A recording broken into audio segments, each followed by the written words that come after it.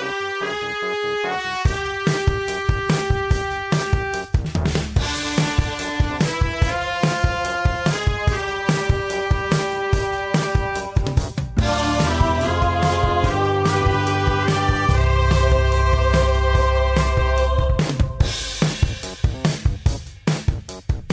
you doing? Welcome to another episode of the Godfather Part 2 Minute. With me, Alex Robinson. And with me, Andy Robinson. And together we're going to talk about minute 61 of the Godfather Part 2. 61, Alex. Repeat after me. Okay. Minuto. Numero. 61. 61. You got it. I like it. You're sounding good. I like the 60s You're so ready. far.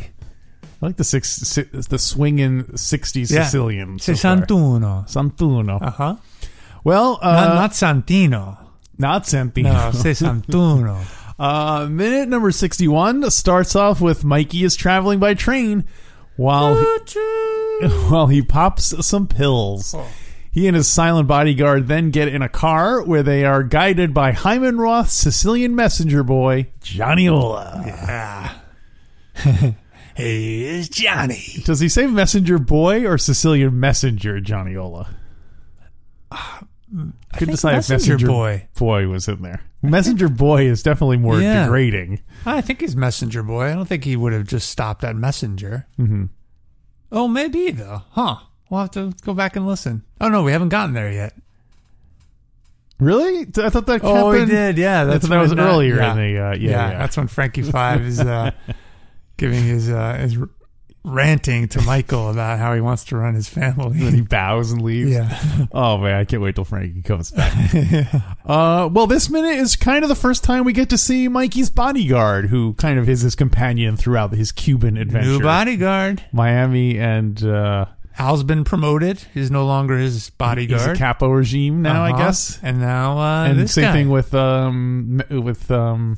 Rocco. Rocco has his own crew. Rocco too. Lampone. Yeah. Now both capos. So we got to.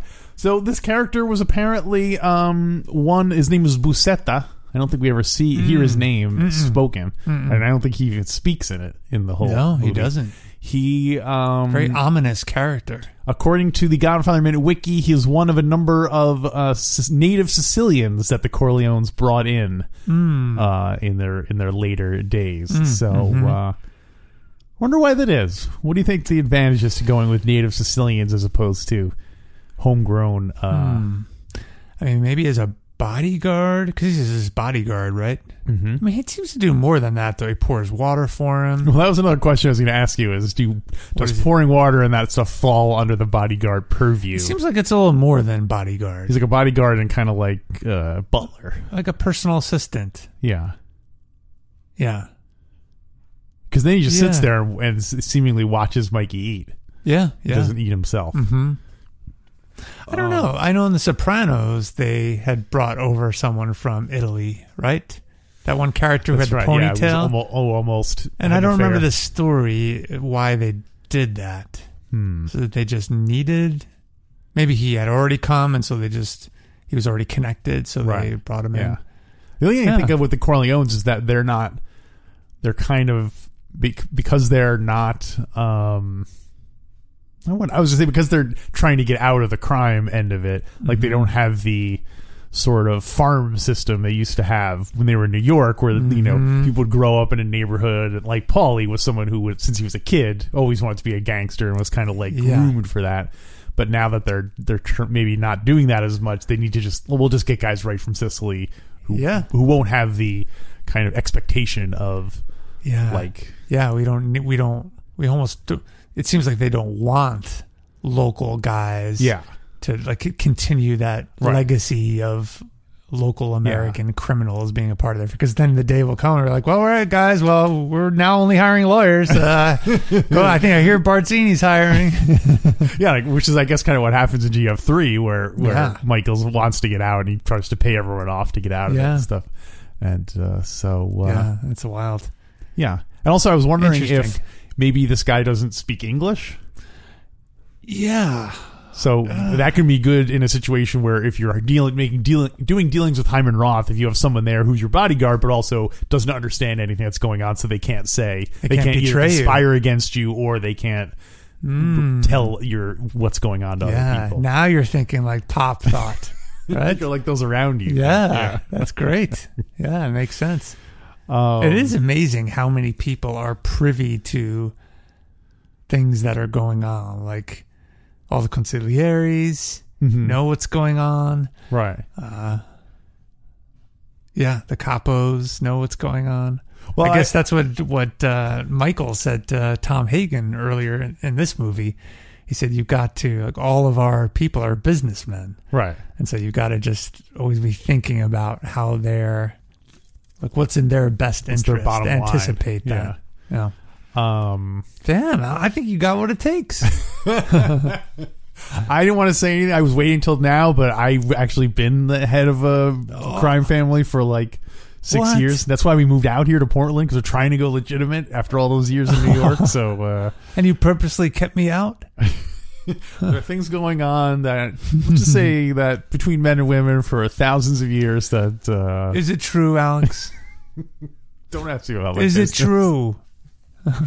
The gangster, the bodyguard, is played by a gentleman. Was played. He is deceased now. Amerigo Tot, T-O-T.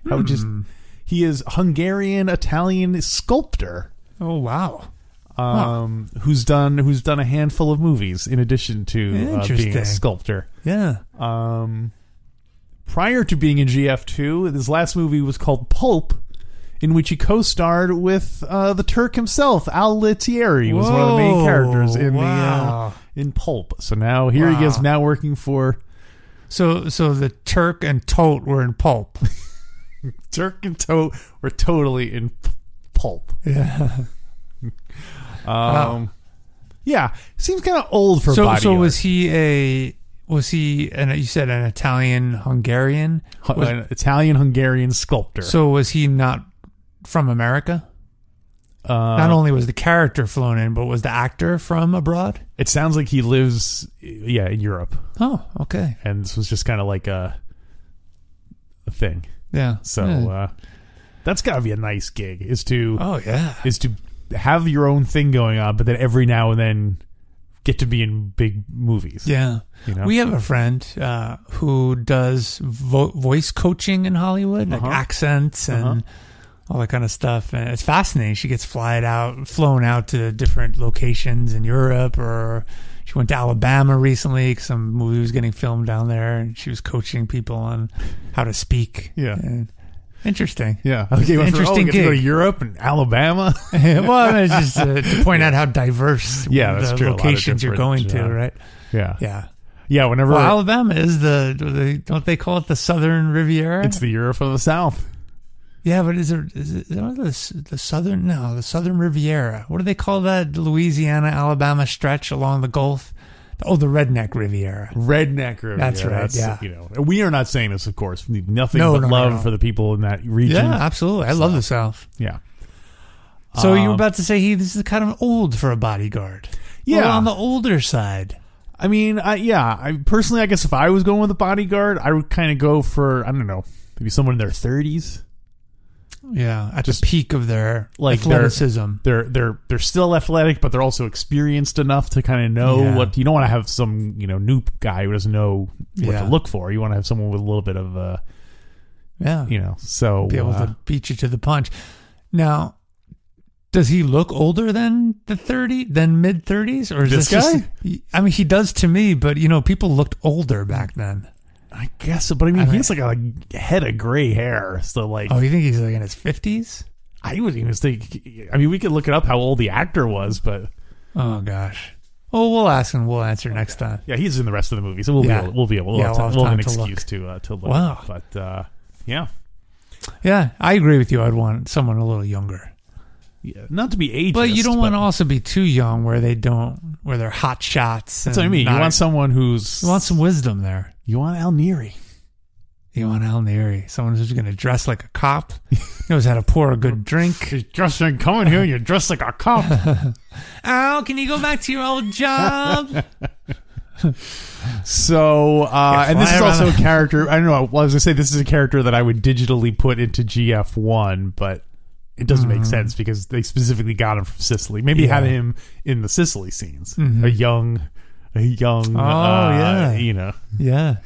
Do you think this is it not Fabrizio, but the other guy? Do you think he's one of Don Montebello's? Yeah, is this the other guy who didn't portray Mikey in Sicily? Oh, Carlo. Yeah, No, Carlo? Carlo. He was the other one. So he was the other one eating lunch at the very scene right before Apollonia died. Right. In that shed. Gosh, I don't know. I wonder if he could just be another crew member from who's the Vito's friend? Where Michael stays. Bonacera? No, in Sicily. Bonacera did say, "Be my friend." So. Yeah, he did. It's Bonacera. It's all beefed up. Pulls off his mask. So we see the bodyguard pouring water, and I guess he's not so much strictly a bodyguard as just kind of like a manservant. Yeah. What else do you think he does? Do you think he does turn down service for the bed, and does he unpack Mikey's clothes and stuff? Maybe he's like a valet. I think a personal assistant, probably the equivalent of your modern personal assistant, but he doesn't speak English, so he might not speak English. Yeah, so probably not he probably doesn't do airline reservations for him or anything. But. Yeah, he's always flying him to the wrong place. Always going to either Hungary or Italy. Yeah. I thought you wanted to go to Miami, Ohio. So the bodyguard. He does other duties. Although interestingly, when we see them driving, he doesn't drive. I noticed that too. Mikey's driving in this next little scene following Johnny Ola. I think it's because he doesn't trust him yet. Is it that he doesn't trust him? I mean, he might not have an American driver's license, so he doesn't want to And does he drive in Cuba later? I don't know. No, I think it's a Cuban driver, and they're both. Mikey's in the back, and the bodyguard's in the shotgun seat. Because he leans back. And good choice of words. Yeah. So anyway, what else you got? Well, we see Mikey popping pills. Yeah, what do you think? I think it's strange because it could be vitamins. We don't know what they are. It could be. Yeah. But it's weird because it's like someone coughing. You don't see someone cough in a movie unless they're gonna be sick. Yeah, you know I think what I mean? You're right. Yeah. So it's weird that we see a scene of him taking pills, but at no point does it pay off. We find out, unless I was wondering, are they glucose tablets? Is he managing his diabetes, which we'll see flare up in GF3? Yeah. Is this a setting the stage for that? Because that's the only health crisis we see him face in the movies. So there might be. Maybe it's be glucose tablets. Or what else do you think it is? Aspirin or speed or? It could be aspirin. He's under a lot of stress. Al Pacino, not too long ago, did an interview, and he was reflecting back on Michael and GF2, and he said that Michael is depressed. The whole movie, and you look at him, his affect is just totally flat. It's true. He shows very little emotion. Yeah, and it really aligns with his character, the cool, calm, strategic, methodical, crime family boss. But when you look at it through that lens, he kind of does. Even when Senator Geary's berating him, he's just kind of just listening, and he's engaging and he's interacting, but he's not really responding emotionally at all. Well, which is signs of depression. He must be very frustrated because, he had this plan. First of all, he obviously threw his life away to take over the family business. And it doesn't seem to be going as smoothly as he promised Kay it would. Yeah. 5 years ago, he said they'd be completely legitimate. And then not only now is he not completely legitimate, but clearly Kay is ready to leave him. And, his life's a shambles. Yeah. His Fredo doesn't speak to him anymore. Well, he can't even pal around with Mo Green. He can't even buy him out. His credit's no good. He's running out of people to kill. He runs around with men who treat him like a whore. Oh, that's right. Connie's on the loose. Connie is angry at him too. Yeah. Connie's kids are a mess. right? He had to bail him out. Picked up for a petty theft. You got a bodyguard, doesn't even speak English, flies all around the world to places you don't mean to go to. Because I need money. Poor Mikey. Yeah. So you think it's some kind of pet? You think it's some kind of antidepressant? Well, they didn't really have those back in the. Yeah, they didn't even have those. I'm going to say it's aspirin. I'm going to keep it cool. All right. He's just going aspirin. He's like, oh, Simon Roth guy, what a headache. It's probably something embarrassing like stool softener, or Viagra. He's going to Havana. No, right first he's going to Miami right now. Oh yeah, that's right. Yeah, he doesn't go to Havana left. Yeah, he's like, oh no, I took my Viagra already. I thought we were going to Havana. He's like, I thought we were going to Havana. Going to Hyman Roth. Oh, that's embarrassing. That's embarrassing. Small potatoes. No wonder he turns up the volume on the TV. Michael, you're bigger than U.S. Steel. Wait. Before we move on. Yes. What drug? More dick jokes to do. What drug would you take before the big meeting with Hyman Roth? What would you do? What would you do? What would you do?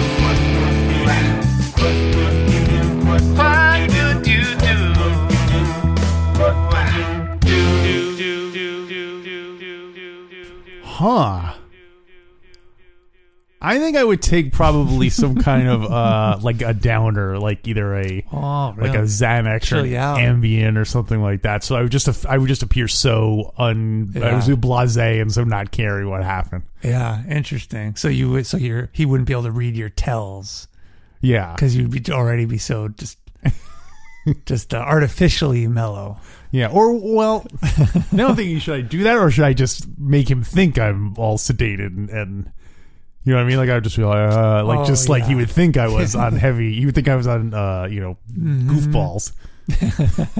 I saw Law and Order once where there was a guy playing poker and he purposely took some amphetamine pills so that he would like be sweating when so it would disguise his tells. Yeah.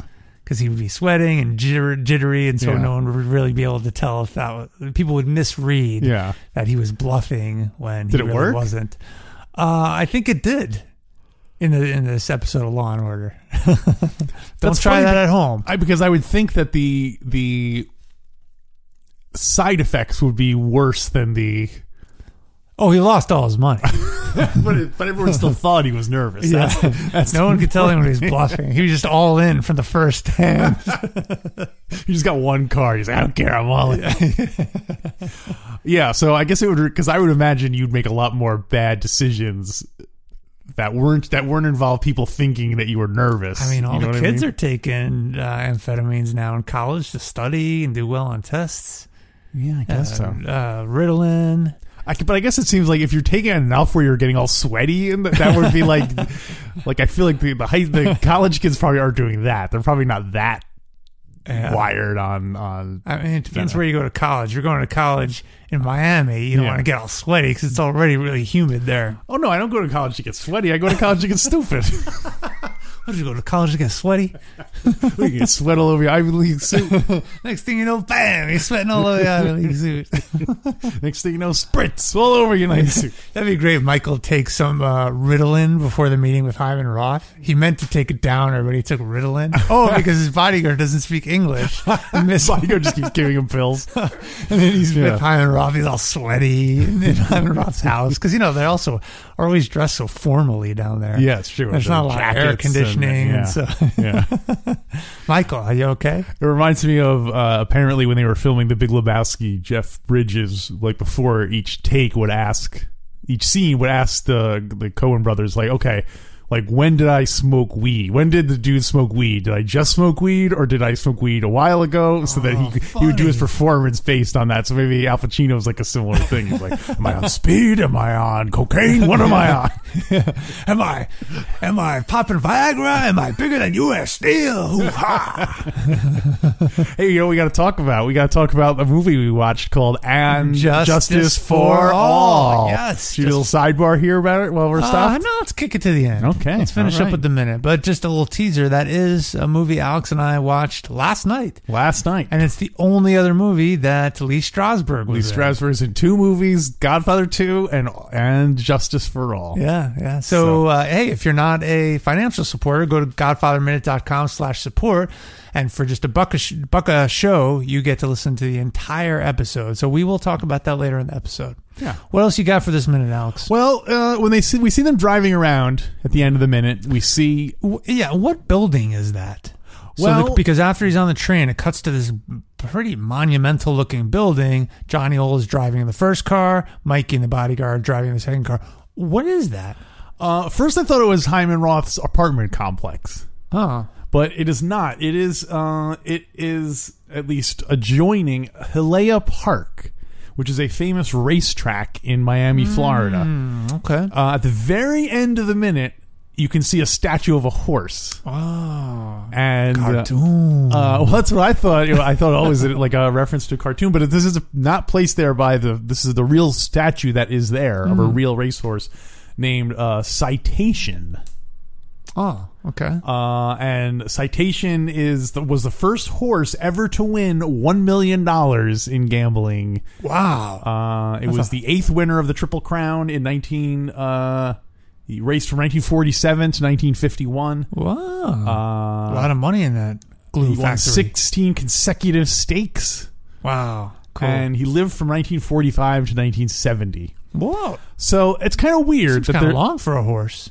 Yeah, it's a good question. I don't know how long horses live. We'll answer. Yeah, okay.